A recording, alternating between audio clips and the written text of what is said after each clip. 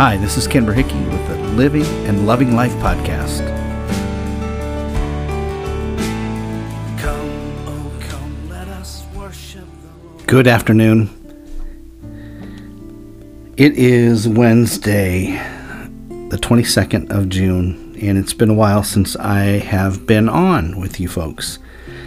And that is mainly due to the passing of my mother-in-law, Susan J. Stafford.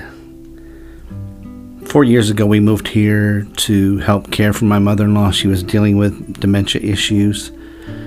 And over the course of the last 2 years, things have dramatically shifted.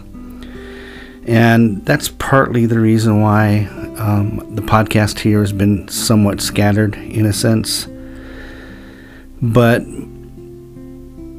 we now are in a place where we mourn the loss of someone that was near and dear to us.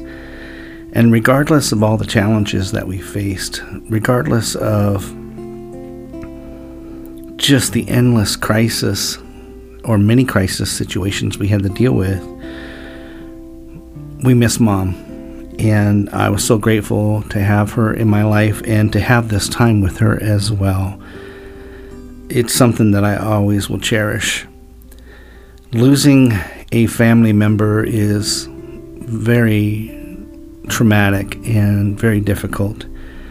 Both of my parents passed away in the early 90s. My father on May 1st, 1992. And then my mother passed September 30th of 1993. And there is not a day that goes by where I don't think of them. And so we are now faced with a new season of life, and we're not sure what all that means, but we are definitely grateful for the time we had with Mom. 1 Thessalonians chapter 4, verse 13 and 14 says, "But I do not want you to be ignorant, brethren, concerning those who have fallen asleep, lest you sorrow as others who have no hope. For since we believe that Jesus died and was raised to life again, we also believe that when Jesus returns, God will bring back with him the believers who have died. This is the hope that we have in Christ." I wish you all God's best, and we will see you soon.